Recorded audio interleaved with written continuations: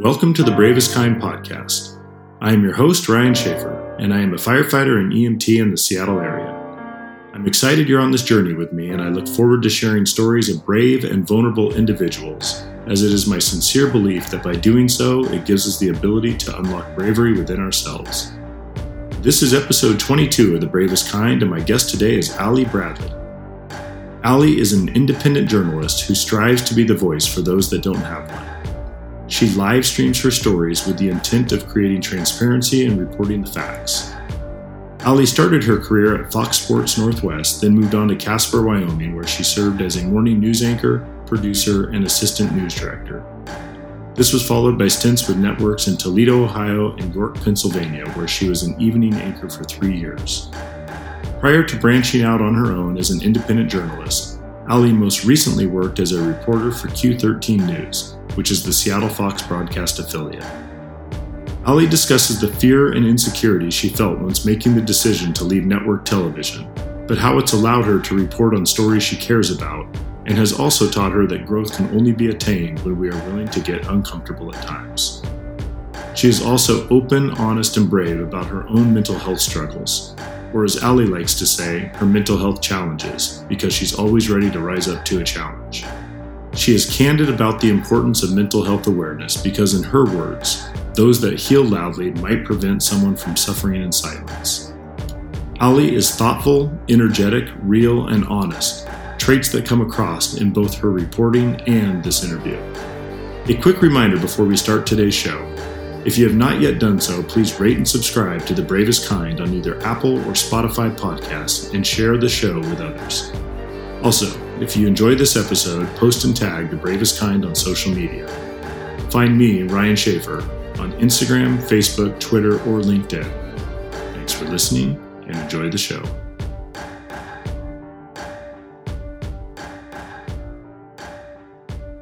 First and foremost, Ali Bradley, thank you so much for joining me on the Bravest Kind podcast. Oh my gosh. Well, thank you for having me. It's good to see you again.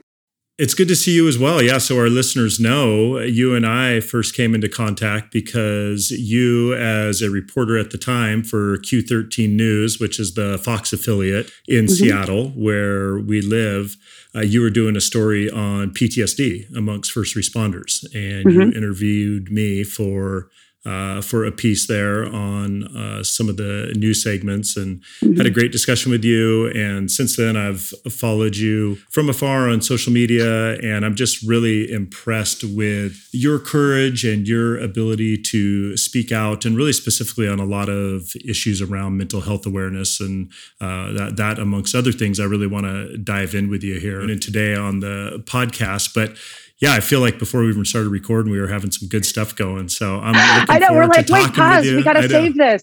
But Ryan, right. in my interview, I distinctly remember we were talking about PTSD, and we were talking about how this pandemic, how just about every one of us is going to have some kind of post-traumatic stress, because we've all been in such a situation where I hate the word unprecedented. I think everybody hates that word, but think about that, right? It's a trigger in a sense. And that means that we've experienced something that doesn't sit well with us, that we can't figure out where it's supposed to belong, because it's so unfathomable what we've gone through over the last 2 years, honestly. And so doctors that I talked to when we were speaking and said, you know, the numbers of PTSD are going to go through the roof because people have been isolated. They haven't been able to see their loved ones. God forbid they weren't able to see their loved ones, on their last moments and say goodbye. And there's just so many things. People have lost businesses, and now we've got a whole new kind of batch of issues that people are dealing with in this wave. And so we kind of talked, and you're like, wait, maybe I have a little bit of a mental health. I think we all do, and I think collectively that is one thing that we can almost bond over now, is this pandemic has really shaken us all up and made us kind of look internally at ourselves and what we have dealt with over the last couple of years and even in our past. No, I agree with you completely, Ali. It's been really eye-opening, and I think really great to see some of the conversation that's been starting to happen around the firehouse as well. They said, I mean, after you and I talked, it seems like I became a little more vocal and aware and wanting to bring more of these issues to the forefront for everybody, because I do see it impact so many of my brothers and sisters that I work with. So let's talk a little bit about you and your background as a journalist before we really dive into some of the meaty stuff here, or maybe this will lead us into I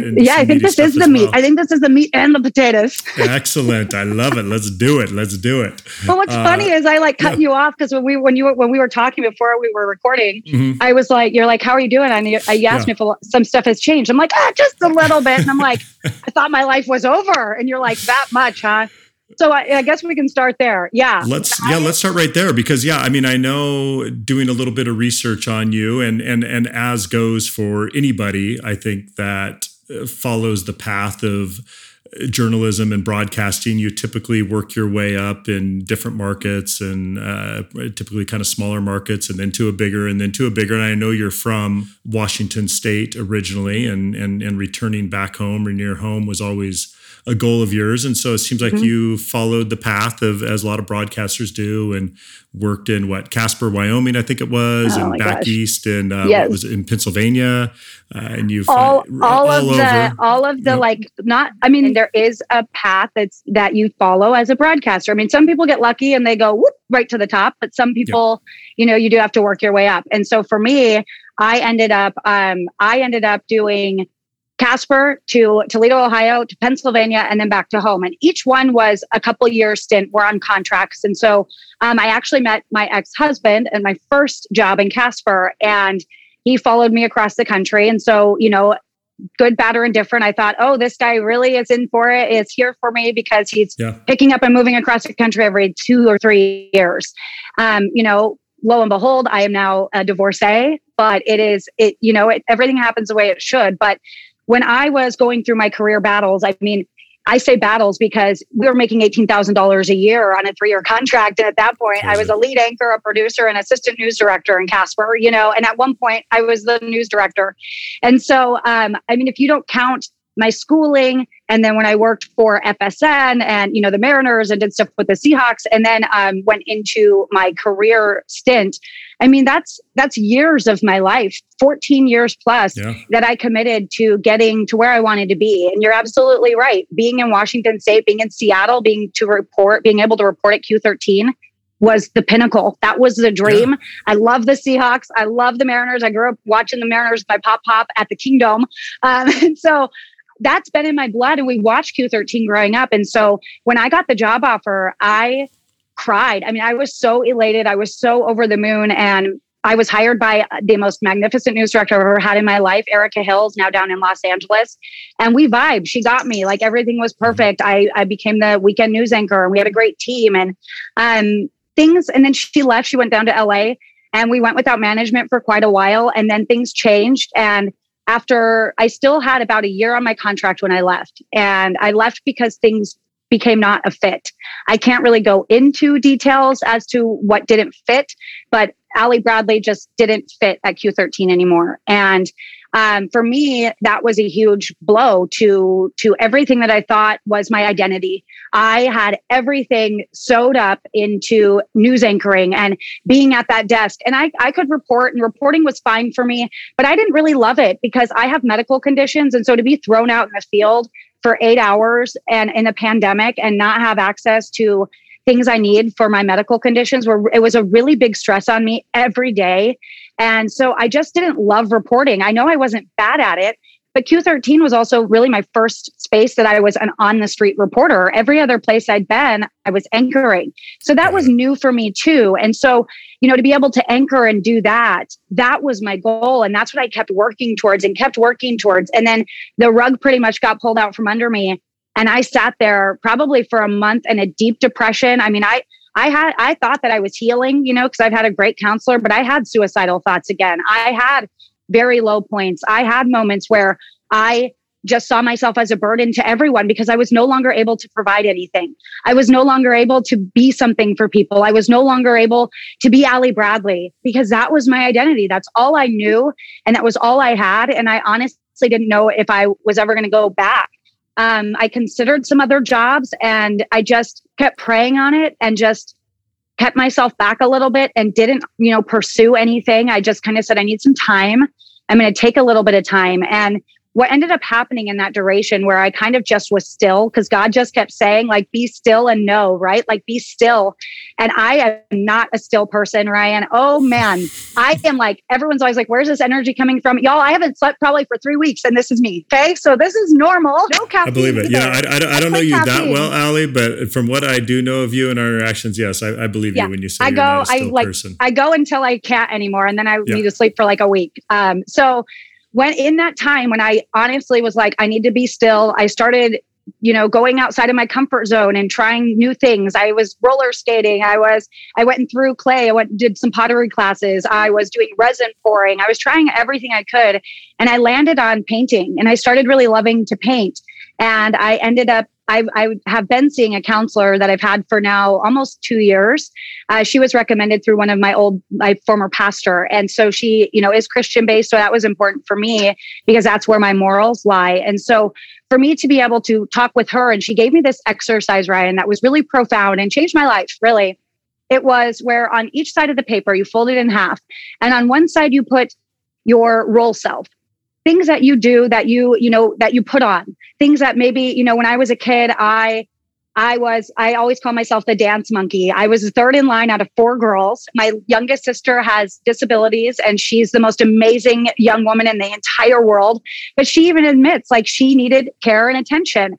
And so being the one, the kid right above it, my attention came from kind of being a performer and kind of getting that attention through that. And so my mom would tell me, go impersonate Steve Urkel and do Austin Powers and Ace Ventura. Those were my jam, right? So I was very good at those impersonations. I haven't done it in a while, so don't put me on the spot. I was just going to say, am I going to get an impersonation out of you here right now? Alrighty then. No, that's an old one, right?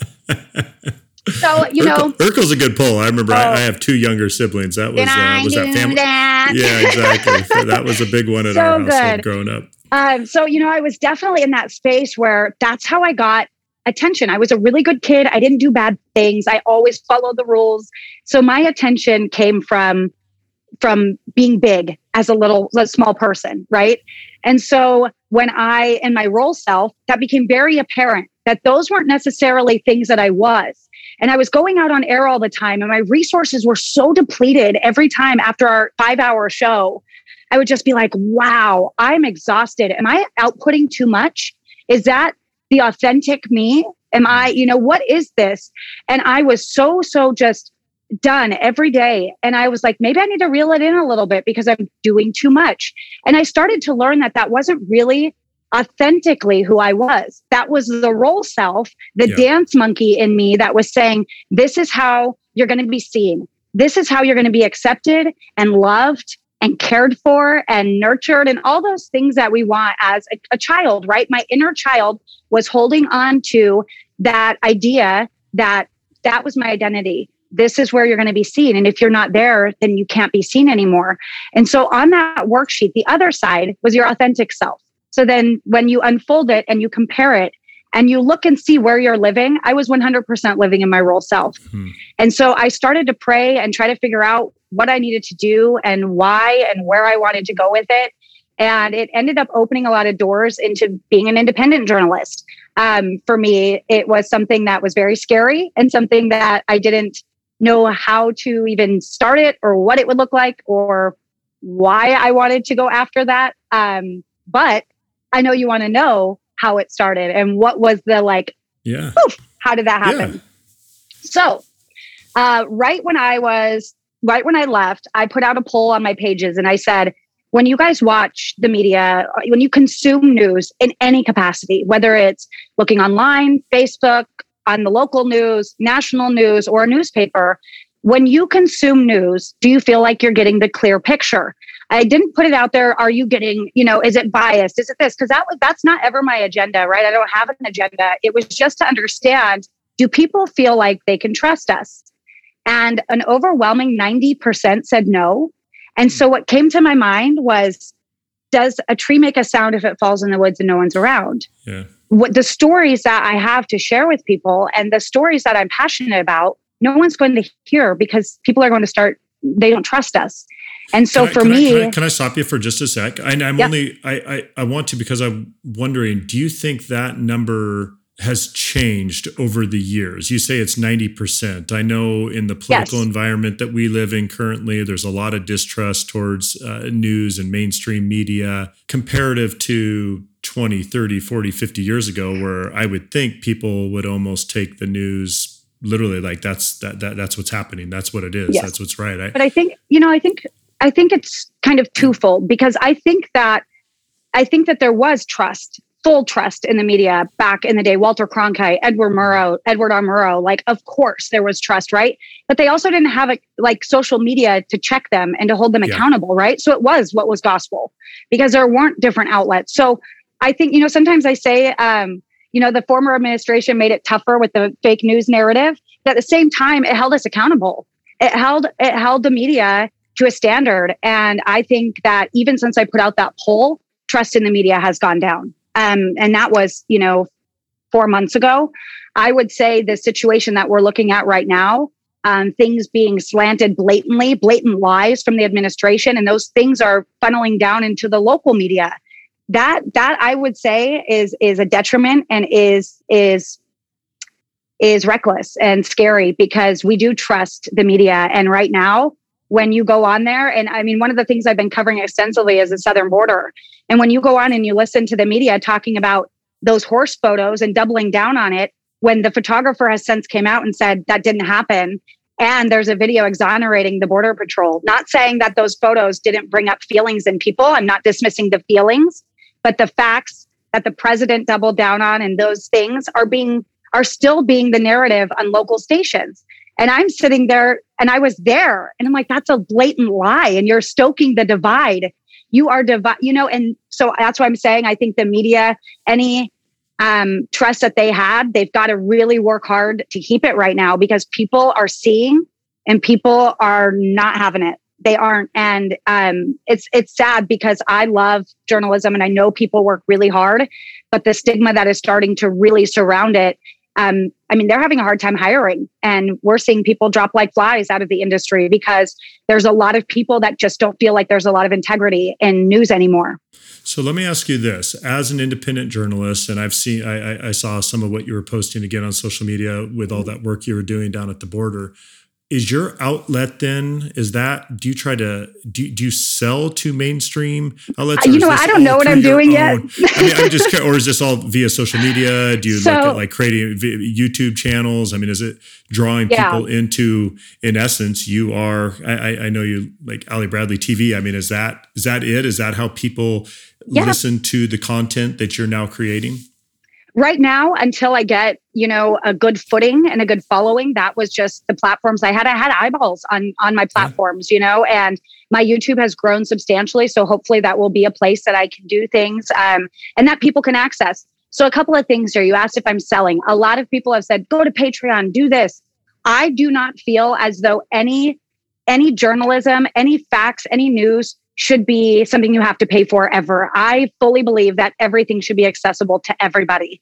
If somebody can, wants to, like a sponsor or something comes on, that would be fantastic. Mm-hmm. But for me, I do not want corporate money. If it's a sponsor, it would have to be signed, sealed, delivered on live Instagram, Facebook Live, and saying I have full autonomy for everything, and they don't get to have editorial, content discussions at all, because I do not like that. I do not like being a slave to any kind of corporation right now, because everybody has a bias and you can see it everywhere. And my MO is to be objective and to not have a bias. And so right now I get to do that. I get to just report the facts, whether it makes you happy or not. I have people fighting all over my pages, but the goal would be to, right now I'm going to sell some merchandise and stuff to stay afloat, because I honestly am not getting paid. I've had network job offers and I've turned them down because I don't want to sell out. I'm sorry to say that, but it's selling out for me, because my whole thing is that we are in an echo chamber here, Ryan, especially in the Seattle area. And all you see is what you want to see or what is being pumped out to you. And then we've got the algorithms, right? So you're only going to see those things. And so we just stay in that. And so for me, my idea, I mean, my friend told me to come down to the southern border, and I was like, dude, you're preaching to the choir. Everybody you're reporting to already knows it's happening. And then if I report on it, they're just going to be mad. So I'm not going to deal with it. So about a month later, I was like, you know what? My pages have very diverse people on it. They're from all walks of life. I lived in 5 states. They aren't biased. And I get called a Republican, a Democrat every other day. So I must be doing my job right. Mm-hmm. And so I decided to go down there in the beginning of August. And it was a God thing because I lined right up with the sheriff that I ended up being embedded in with this national crisis that made the headlines. And so that was full circle almost. I went there over a month ago. And then when this happened, I jumped on a plane. I was supposed to be there right now. We had planned because I was going to do like a month, hey, let's check in, see how things are going. And then what happened at the border happened. And so I go, do you need me down there now? And he's like, yep. So I hopped on a plane. And when we talk about trust in the media and things like that, those poor guys down there have been sounding the alarm since February. They couldn't get anyone to cover it except for some of their local people. And even then, it's kind of like our homeless crisis, right? It's an ongoing thing. So unless there's something really shocking, like 15,000 people under a bridge, no one's taking notice. And so he was like, I need you to help me get the word out. Basically, he had a brother in Lake Stevens. And I emailed him the next day after his brother said he knew nothing about it. And he was like, oh, I need to talk with her. So I went down there and, being an independent journalist, I get to do what I need to do on the time I need to do it. And I'm live streaming everything. And I was really scared at first because I didn't know if people were going to A, receive that well, and B, how my personality would translate on a live forum trying to get to know somebody. And it ended up being beautiful because people want transparency and they want their words to be their full words, not edited bits and pieces. Mm-hmm. They just want the truth out there or whatever they want to be said to get out. And so when you live stream, you can't edit it and you can't twist things. And so I actually found that more people were willing to talk to me and to be involved. So I did start a little bit of a company situation. It's called IOTA, which is Interactive, Objective, Transparent Assignments. Okay, I was going to ask you about that. So I'm glad you're talking. I have your webpage up right now, and I was going to ask you about IOTA. So AllieBradleyTV.com is where you guys can find that. And so the acronym is IOTA, Interactive, Objective, Transparent Assignments. And I played around a lot with different names, and I really like the objective and transparency sides of things because that's it. Like, you get it all. And if I mess up, I'm going to tell you. And I want you to call me on my BS. I want to know, and I want to have conversations because that's the only way I think we're going to heal as a nation is to have a little grace and compassion for others. And you don't have to accept someone else's idea, but you should understand it and hear it. And I think that people are doing that on my pages and it's beautiful. But when I was thinking of ideas for names, I looked up what IOTA meant in the dictionary, what the definition was. And it said, for the example, it said, nothing she said ever seemed to make an iota of a difference. And that hit me. Like, that's in the dictionary, that nothing she said ever made an iota of difference. And I said, well, you know what? I always thrive on proving people wrong. So I'm going to make a difference. Something small can make a difference and one person can. And so I think that's where that name and the vibe comes from is just, one person, one thing can make a change, can make a difference. You just have to want it and you have to be passionate about it. Speaking of that, as I'm listening to you talk, that was exactly what I was thinking. I was like, you are fired up and passionate, and it's really cool to hear. And I can hear that in your voice, and I think it's contagious and infectious. And it's always fun when somebody lives a life that way. And a lot of what I want to bring about on this podcast are people that are living authentically. And you talked about a little bit of that fear and being scared when you first started streaming live. How do you overcome that? I know that's a big thing for me right now. I've always been pretty quiet on social media. I've never really been engaged much. I'm just now over the last 3 to 6 months and starting this podcast and doing some things, coming out of my shell a little bit on that. I know you talked about having your younger sister with disabilities and being the performer and being the one doing all these impersonations. So maybe some of this is your personality, but where does that come from within you, do you think? That kind of fire and passion and drive that you seem to have to, as you said, really share the truth and not I mean, not that you don't care what people are going to say, but like you said, you're going to speak it like it is. And you said you must be doing something right because people label you one thing or something different the very next day. Yeah. And so that means you're not just catering to a singular type of person. Yeah. I mean, I think I shared something on my page. I actually pinned it to my Twitter, and it's from a Christian song by a group called Unspoken. And the song is called Soldier. And in it says, I'm a protector, defender, and fighter for the truth. And that resonates and that hits with me. And I am honestly like, this person that you're talking to is 100% me. Everybody thinks I'm a lot. I get called a big personality all the time. And like that, that kind of burns my biscuits a little bit, but I'm like, you know what?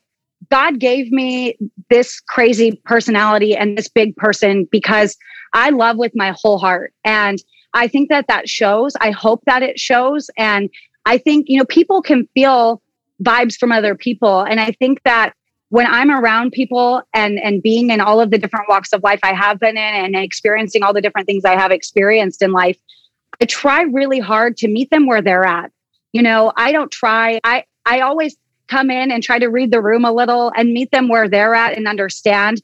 But then I always find a little in. I find the in and I'm like, ooh, I got you, and it always ends up, they always end up hugging me at the end of my interviews, texting me, being like lifelong friends after I talk to everybody. And that to me is my gift that God has given me, that I love people. And I hope that people can feel that when they're talking to me. And that also helps me do my job as an independent journalist, because for me, I am a voice for the people that don't have one and a voice for the people, right? So if you feel a certain way strongly about one side, then that should encourage you to look into the other side. And for me, all of these issues that are so divisive and so hard and so heavy, they're all people issues at the end of the day. And so when you love people and you think about that first and you have compassion, you don't have to lie. You don't have to fabricate things. You don't have to twist the truth, because they're human issues. They are. The border crisis is a human issue on many levels. The COVID thing is a human issue. And if you look at the people and you look at the faces and you have conversations, you don't have to slant it. Yeah. And you were talking about the algorithms of social media and how you only see what you want to see. And you just keep getting pumped that same information. And I mean, that's one of the beautiful things about the job that I feel like I do, because I'll be working with the crew and there's six people at the station that I work with, and it can be 6 people with very different political views and backgrounds. And yet the amount of respect that everybody has for one another is through the roof. And we know that we can trust one another on a call, and we can come back and we can talk about things. And it is, if you put a face to it and you actually have a conversation, you realize, okay, we may disagree on certain issues, but that doesn't mean that we need to be enemies. And exactly. In fact, quite the opposite. We can still love each other and be family. And how boring would the world be if we all agreed? Gosh, why are we allowing that to be the norm? I want people to question me. Sometimes they're not nice, and I have to do my best and try to, smooth things out. But how boring is the world if we don't question things and we don't have conversations and we don't go, why do you feel that way? I want to understand, because that's interesting to me, because I don't feel that way. And I mean, we grew up, I think it's safe to say we're similar in age.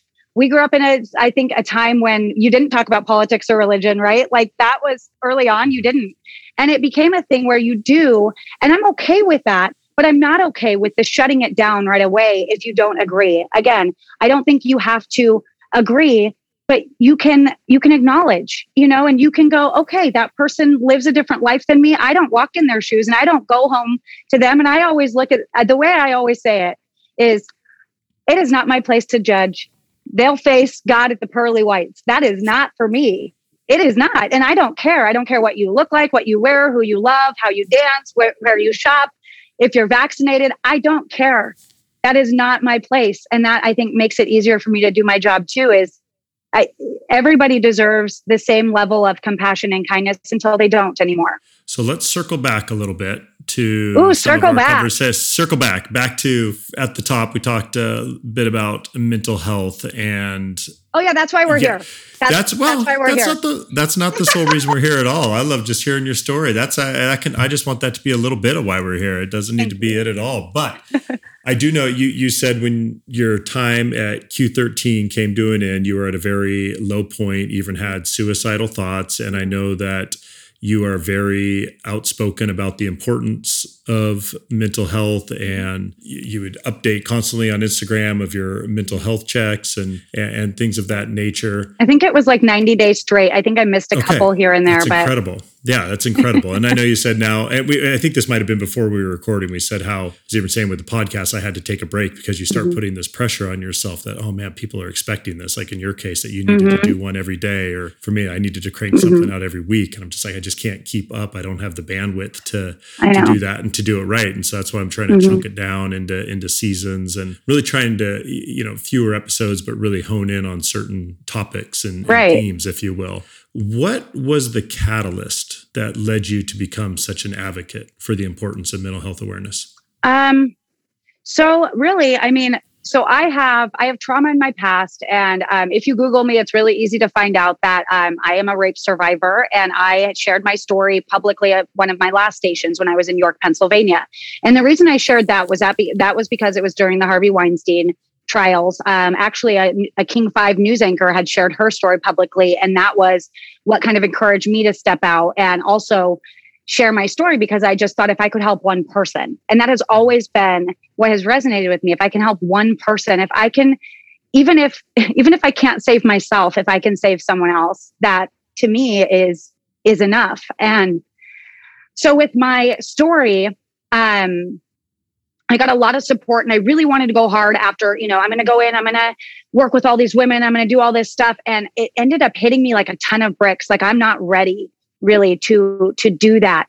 But then when I left Q13, right before that, I took a mental health leave. I took a break because I broke pretty much. I had these feelings where I was driving home from work, just crying, just going to work, like I did not want to be there. I was just so depressed. And you and I see a lot of the same things. Yeah. As journalists, we oftentimes arrived on scene the same times you guys did, if not sometimes before. And so it was challenging, but it wasn't the crime scenes and the fires and the things that were sad. It was seeing the mom show up and see her child on the ground. Those things hit me. And it was it was going and talking to families all the time. They would send me out because I don't want to say I could make people cry, but I'm an emotional person. So people always cried with me. And like I said, we always hugged, and it was because I think they could trust they were safe, and they didn't feel like I was there to extort them. And I didn't. I texted them for 6-7 weeks after. I, have still kept in touch with some people that I covered their worst day in their life. Right. And so those things all played a part, but they also desensitized me a little bit. And I think things just kind of came crashing down for me after my divorce. The pandemic was going on. Things at work, again, weren't really a fit for me. And it was starting to become apparent. And so I stepped away for 5 weeks. Well, after about 3 weeks of not being on the weekend show, everybody started going, "Where's Allie? Where's Allie? Where's Allie?" And I was like, oh, okay. So it's about 3 weeks that I get the grace period there until I have to kind of, I'm a transparent person, and I always have been. People, if you're following me on any of my social media platforms, you pretty much know who I am and what I'm about, because I share a lot of my life. And it's just me and my dog. So I'm bored. So you get a lot of it. But so I finally went on Facebook Live after, a lot of people were concerned, and I shared where I was and where I was physically, right here, and where I was mentally. And I was in a dark place, and I had gotten back on antidepressants. I had gotten back on my medication. Somebody in my past had encouraged me to get off my medication. So during this time, I was in a flux, with my mental state, and everything was just really vulnerable for me. And again, I was in a space where I was kind of choosing what to do with the career I worked my entire life for, and where my identity lied. I didn't have anything without that. I was just holding on to that with all of my might. And when I went back, it was basically when I did my first video, I got such a response from so many people. It wasn't just one. It was so many people that said, I haven't even told my family that I'm suffering. You've encouraged me to do that. You are a person that we see as somebody that is happy all the time. This is like crazy, and it's kind of like Robin Williams and Robert Downey Jr., right? Like they're just these balls of life and energy. And then all of a sudden you're like, whoa, what happens when they go home and when they're alone? And it's hard. It's hard because you don't have anybody to perform for, right? And so when your identity is wrapped up in that, and that's all you know, and that's all you have, who are you? And so those things all started to hit me. This comes back to a little bit of what you talked about earlier, that exercise, your real self and your authentic self. Exactly. And so, people started saying, oh my gosh, like I see myself in these conversations and in you. And I go, oh, this could be a thing. I could do this for a little while. So while I was away for, that 5 weeks, I was doing mental health checks. I started realizing there were a lot more people with mental health issues that I like to say challenges, because I always rise to a challenge. Issues always kind of makes it seem like we got problems. Yeah. So, we'll take on any challenge, Ryan. I think you and I are good at that. So mental health challenges are very real, and they're very real among so many people you wouldn't think they're real among. And again, I think most people at this juncture can say, yeah, I'm struggling a little bit. Yeah, I maybe could talk to somebody. And so for me, I just started going on every day around 11 a.m., good, bad, or indifferent, no makeup, yes, makeup, whatever, get in my PJs and get on and just talk to people. But this was the important part for me. It wasn't necessarily to go on and share your struggles, because for me, the other thing that I've noticed is that when someone has a struggle that is really heavy, like someone's been, was abused and raped as a child versus someone who lost their mom, right? They might feel like their trauma isn't heavy enough and valid. Mm-hmm. And so I try not to make that space somewhere where they have to compare their traumas. And that goes back to why I ended up in mental health space instead of being an advocate for women in domestic violence and rape survivors, because those are such sensitive traumas. But when you look at mental health, we all get there differently, right? We all have very, very unique stories, very unique trauma, very unique experiences. But when you're talking to someone with a mental health challenge, we all feel very similar things. We all feel disconnected from our body. We all feel exhausted. We all feel like we are trying to please everybody. We all feel like we don't know who we authentically are. What we say when we're talking to a counselor about our feelings, it doesn't matter how we got there. We're all in this together, right? Mm-hmm. So I found that our traumas isn't what bonds us, but it's how we're dealing with our traumas. And so what I do on my mental health checks is provide as many resources as possible. And I like to know how somebody is overcoming their trauma. But again, I don't like to minimize someone else's healing, because for some people, they haven't even started. And then they might watch someone and go, oh, I'm not even there. And so I'm a piece of crud and I'm going to go hide in my hole. And that is the last thing I want. So I go on there and say, man, it's okay to not be okay. It's okay to have bad days. And I have them. Oh boy, I have them. I've had a couple this week. And today I'm doing great, but it's okay to have bad days. It's not okay to not accept them and not acknowledge them, and to just sweep it under the rug and not give yourself 5 minutes of intentional self-care and acknowledge that you are enough, even when you don't feel like you are. And so with the mental health checks, it became kind of a little space for me as an outlet, but as to also connect people and to learn from others. And all those people, I mean, I say all those people there, there's a couple people that watch, they were helping me and are helping me heal too. So it's kind of a selfish thing, like I guess there was that intention there. It didn't start that way, but it was like, wow, they're really helping me too. And so in that, I love to still go on there as much as I can. But like you said, you kind of had to chunk your thing down a little bit. I back to doing kind of boots on the ground journalism. And so when I'm out working, I don't even have a minute to hardly breathe, let alone take time I also don't like it to be rushed. When I get on there, I talk a lot. So, no. So, I don't want people to feel like I don't prioritize or care about them. And so I try now to go on and make it a little bit more substantial.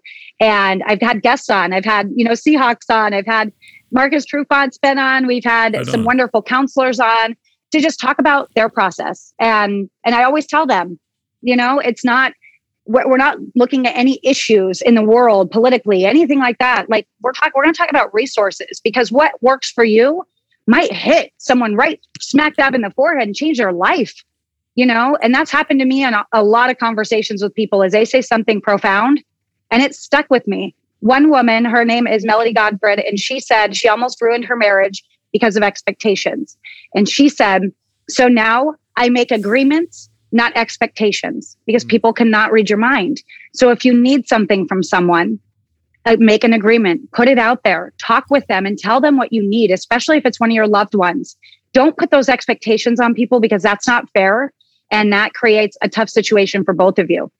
Yeah, a lot to unpack there, and a few things that were coming to my mind as you were talking, and a few that I wanted to touch upon anyway. But you're totally right. As a journalist, you do see a lot of trauma, as we do as first responders. And I mentioned at the top that it does seem as though conversations around mental health and the importance of mental health has come more to the surface at the fire station. I think we're having a lot of good conversations. PTSD is a real part of the job. And while I think there are more resources than there used to be, and people do feel more open, I think a lot of people still feel a bit of a stigma around that, especially in a profession that is a very type A alpha personality. And a lot of times people don't want to admit any weaknesses, be it physical, emotional, mental, what have you.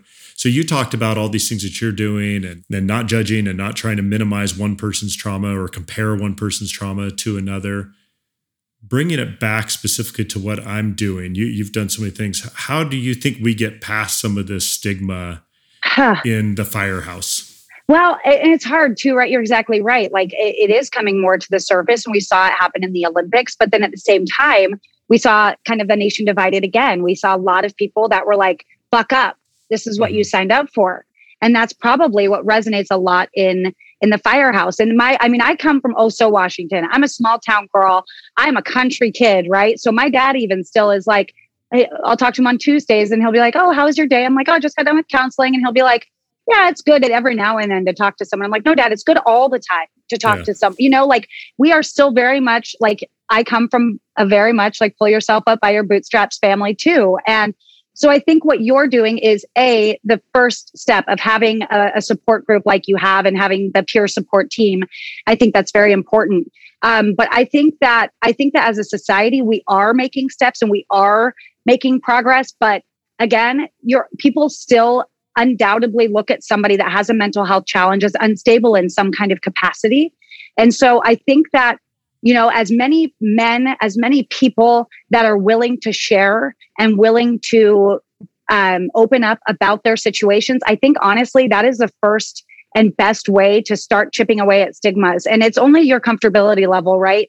But I think the more people that are in positions that are service positions or are on the, in the front of a public perception, if they can speak and that resonates with someone else, that might encourage others to speak. And it's a trickle down, and it's something that it all works in conjunction together. And the more that I talk about my mental health situation, the more I feel accepted. The first day it was like, oh my gosh, these people are going to think I'm crazy and they're going to think I'm unhinged and no one's going to trust me. How are you going to trust what I'm saying when I'm sitting here crying about my mental health, But there's 500 people behind the screen that are crying right along with you. Like, that's what you have to remember is the stigma, I feel like, is there because we're also holding on to it ourselves a little bit. We're not opening up because we're afraid of what somebody might think or what somebody might say. And, societally, we are making progress. So I say, go full steam ahead, ring that bell, and, go just try to encourage people to, even if they do it anonymously, to be able to share things and to get that out, because the more people that are speaking about it, the louder it's going to be, and the more reach it's going to have, right? We want a beast quake when it comes to our mental health. We want people to understand that it's okay to not be okay. And we're all going to be in the same boat in some way, shape, or form in our lives. And if nothing else has leveled us out, this pandemic has. And I think for you guys, gosh, it has to feel like an impossible task at times, because you guys do have to come off as extremely strong and extremely brave, and you are. And so let me ask you, as I'm going to flip the script. Yeah, flip it. Do you feel as though these men and women, when they are vulnerable and are open, that they are almost sacrificing the baseline integrity they're supposed to have as somebody who's protecting and serving? Do they feel like they're becoming weak and not strong? Or what does that look like on your side? Do I think that? No, but I think there is some of that feeling inside of self. And I'll give you an example. And again, I won't share any kind of great details or names because this was all told to me in confidentiality. But I was on a call about a month ago, and it was a rough call that involved a death, and somebody that was a member of another crew from my same department. We were both on the same call, and I got a call about 2 hours later from these guys, and he was just telling me that he was having a hard time with it, and that he was thinking about going home from shift. And I encouraged him he should do so, but he was worried that might make him look as though he was giving up on his crew, or that his crew might think that he was being weak, like you just said. And I told him quite the opposite. I go, somebody needs to lead the example. Somebody needs to say that this is okay. Like you said, it's okay to not be okay. And the more that we do this and normalize it, the better it is. So I basically said, think of this as being what a leader would do, and just showing these guys that it's okay. And also, how good are you going to be if you're in that space, not a great headspace, and then we get a call, or maybe not a traumatic call, but a big structure fire, and then are you putting potentially yourself or one of your crew members at risk because your head's not in the game? So really, it's I think it's showing a sign of strength. Yeah, but internally, I think we internalize that and say to ourselves that we feel weak, maybe because this particular call we're struggling with it for whatever reason. And so, so that makes sense. Yeah. So I think that's where that comes from. And I do think because this is a job where it is, it's compounding. You see calls and most of them at the time you don't think impact you, but I do think it's that kind of, it's like money, compounding interest. It's just these compounding natures of seeing trauma after trauma. And you said it. You said it's not necessarily the patient always or the event, but it's some of the surrounding things when you hear a family members and knowing that the grief that they're going through, or for whatever reason, certain calls just get you more than others. Maybe it's where you are in your own life. Maybe you feel like you have some kind of parallel connection to the person, or there's something that seems similar about their life compared to your own, be it age or having kids or whatever. And so, there's no rhyme or reason to why one event could trigger one person and not everybody else. And then you could flip that script and another call could trigger somebody else. So, well, and the sad reality too is that we are a little desensitized in our jobs, and so you don't know what's going to all of a sudden hit you. You almost have to be. You almost have to be. There's that. You almost need some detachment. Otherwise, you wouldn't be able to get through a shift. You wouldn't be able to do it for very long because every call. So you don't know what's going to all of a sudden go, bam, gotcha. And you're like, wait, because you do have it you have it dialed in a little because that's your job. But I thought about something else that might be something that the fire department can do in Kirkland. What about either getting involved in mental health walks or having one of your own? And because most people have acknowledged that first responders have PTSD or some kind of trauma. Most people have started to agree that is something firefighters, police, that you got, and military members, that is very real, right? We see it in our veterans. It's very real that PTSD is present. So I wonder if there's something that we can do and organize to create a space that people can see. You can be very strong and have weak moments, and you can be very, very big and very, very tough, but you're human, and making it something that is accepted for everybody, and having people see that you guys are, that you're out there, and you're going to have, it's okay to not be okay. And maybe that's what it needs to be called. There you go. I like it. We've already branded it. There you go. We'll have to do a walk. Yeah. I emceed a suicide prevention walk in Lake Stevens since my time away from Q13. And it was beautiful. A lot of people showed up, and the communities really rally around that right now. And again, there are so many people suffering, and so many people suffering in silence. And a lot of people, there are those jerk people that come on and they're like, oh, you're attention seeking. This is my comment to that. Those who recover loudly, and those who heal loudly and go through their trauma loudly might prevent someone from suffering in silence, right?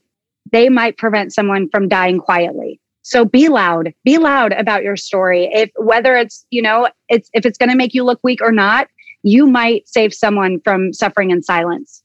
That's well said. So let's get off the mental health train for a moment. Okay.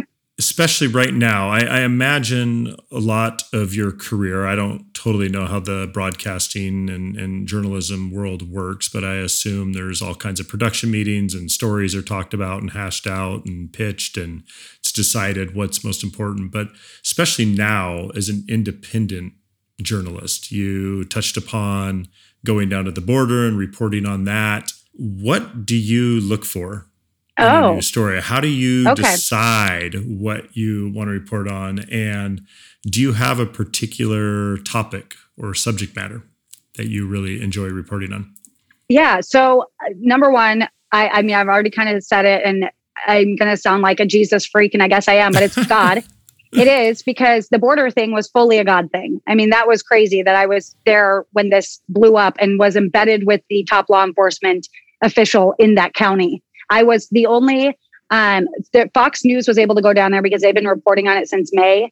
I was the only journalist other than Fox News that was down underneath that bridge. That's a God. I mean, think about it. Like CBS is like, hey, can you get us down there? I was like, you can use me if you'd like.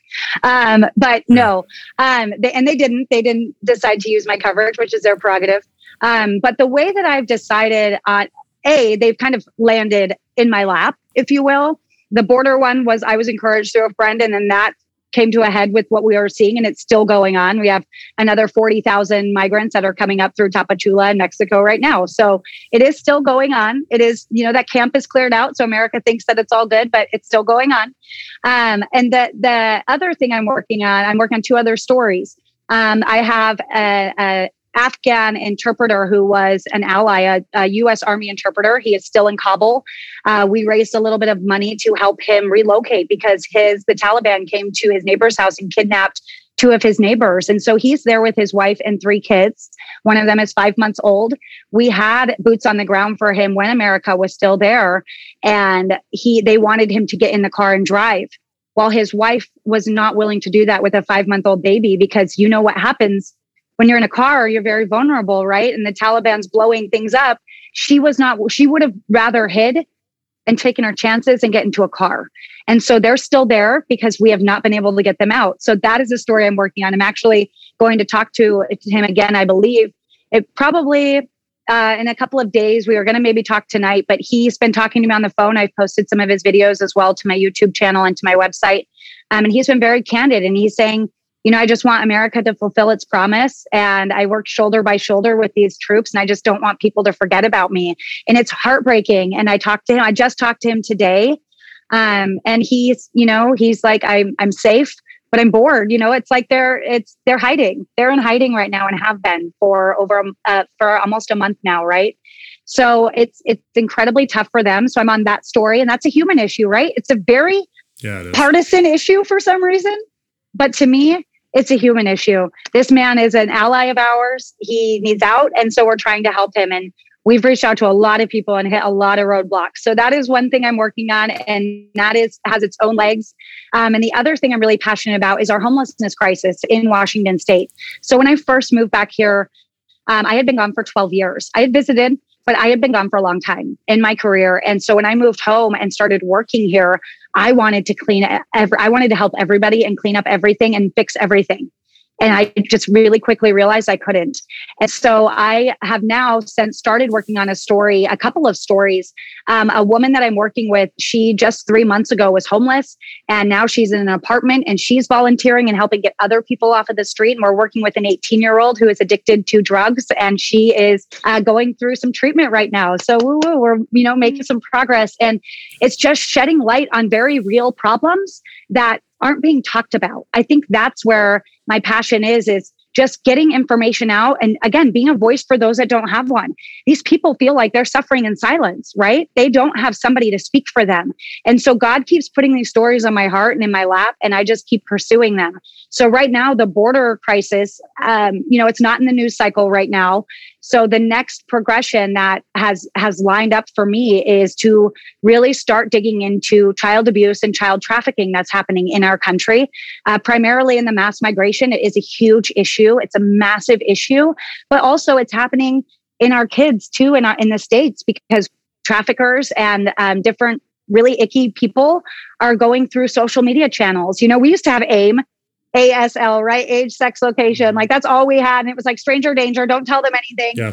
Now they're getting very good at pretending and lying and being different. And I know you have kids. I'm probably freaking you out, but they're doing really bad things to our own kids. And I think people don't talk about it because I think it is the unfathomable crime, right? Like it is the one thing that no one wants to accept is happening.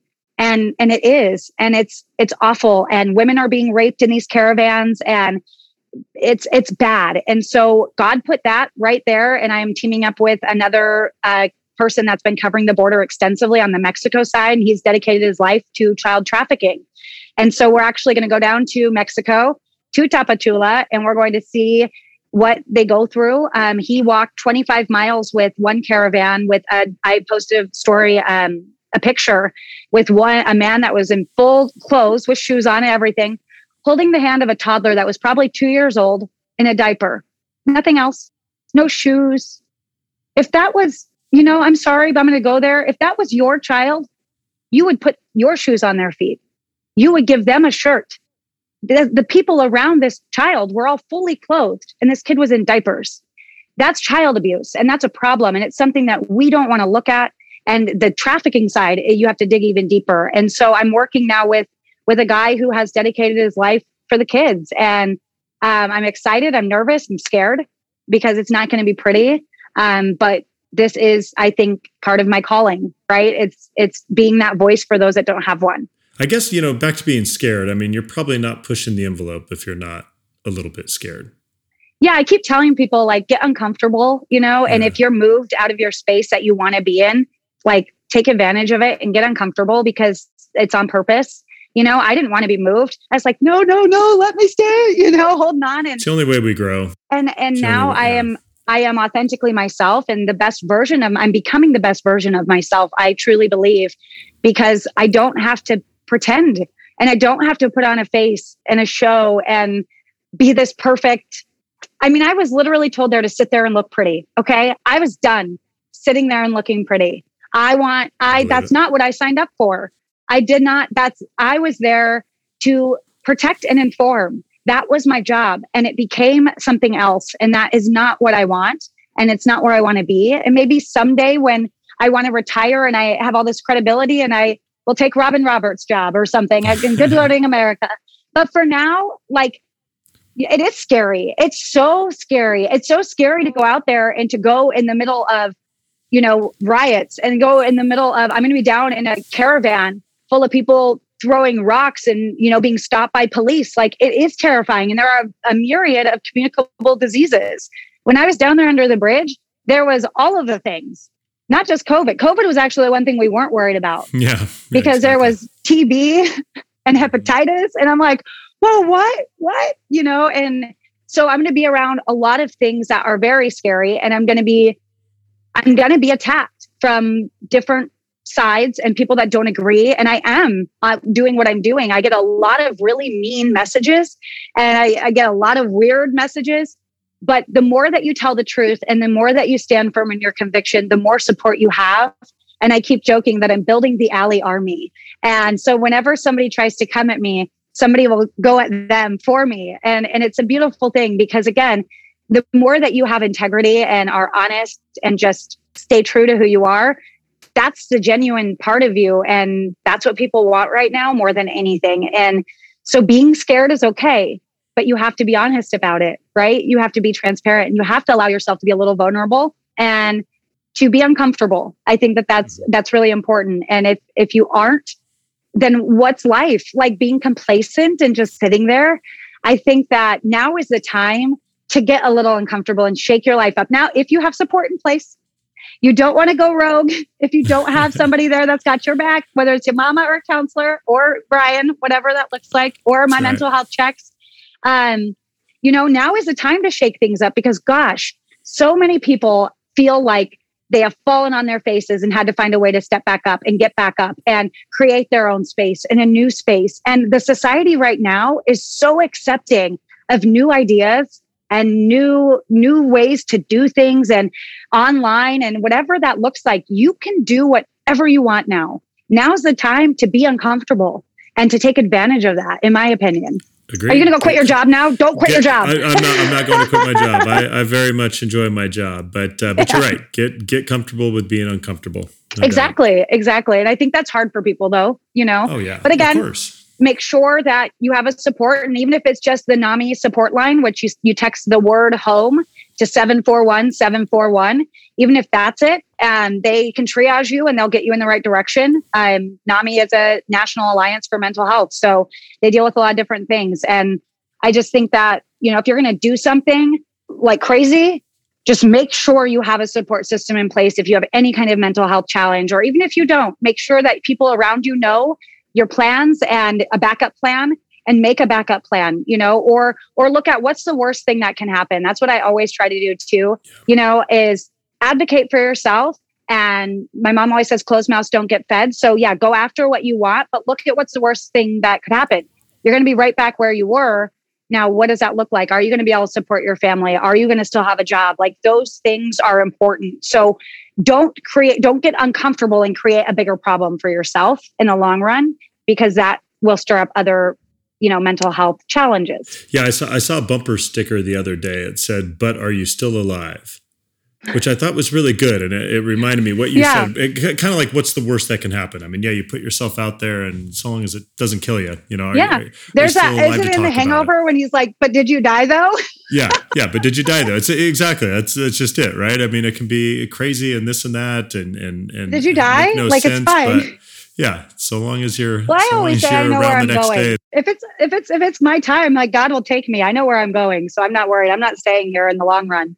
Yeah, let's talk long run. You mentioned you're like, maybe down the road, I'm ready to retire, to fill Robin Roberts' shoes, what have you. But yeah, let's fast forward 20, 30 years down the road. How would you want people, so we're looking back on your career, like 3 decades from now. Okay. How would you want people to describe you and your career as a journalist? Honest, just honest with integrity. I try really hard to make sure that is the forefront and to do everything with some compassion.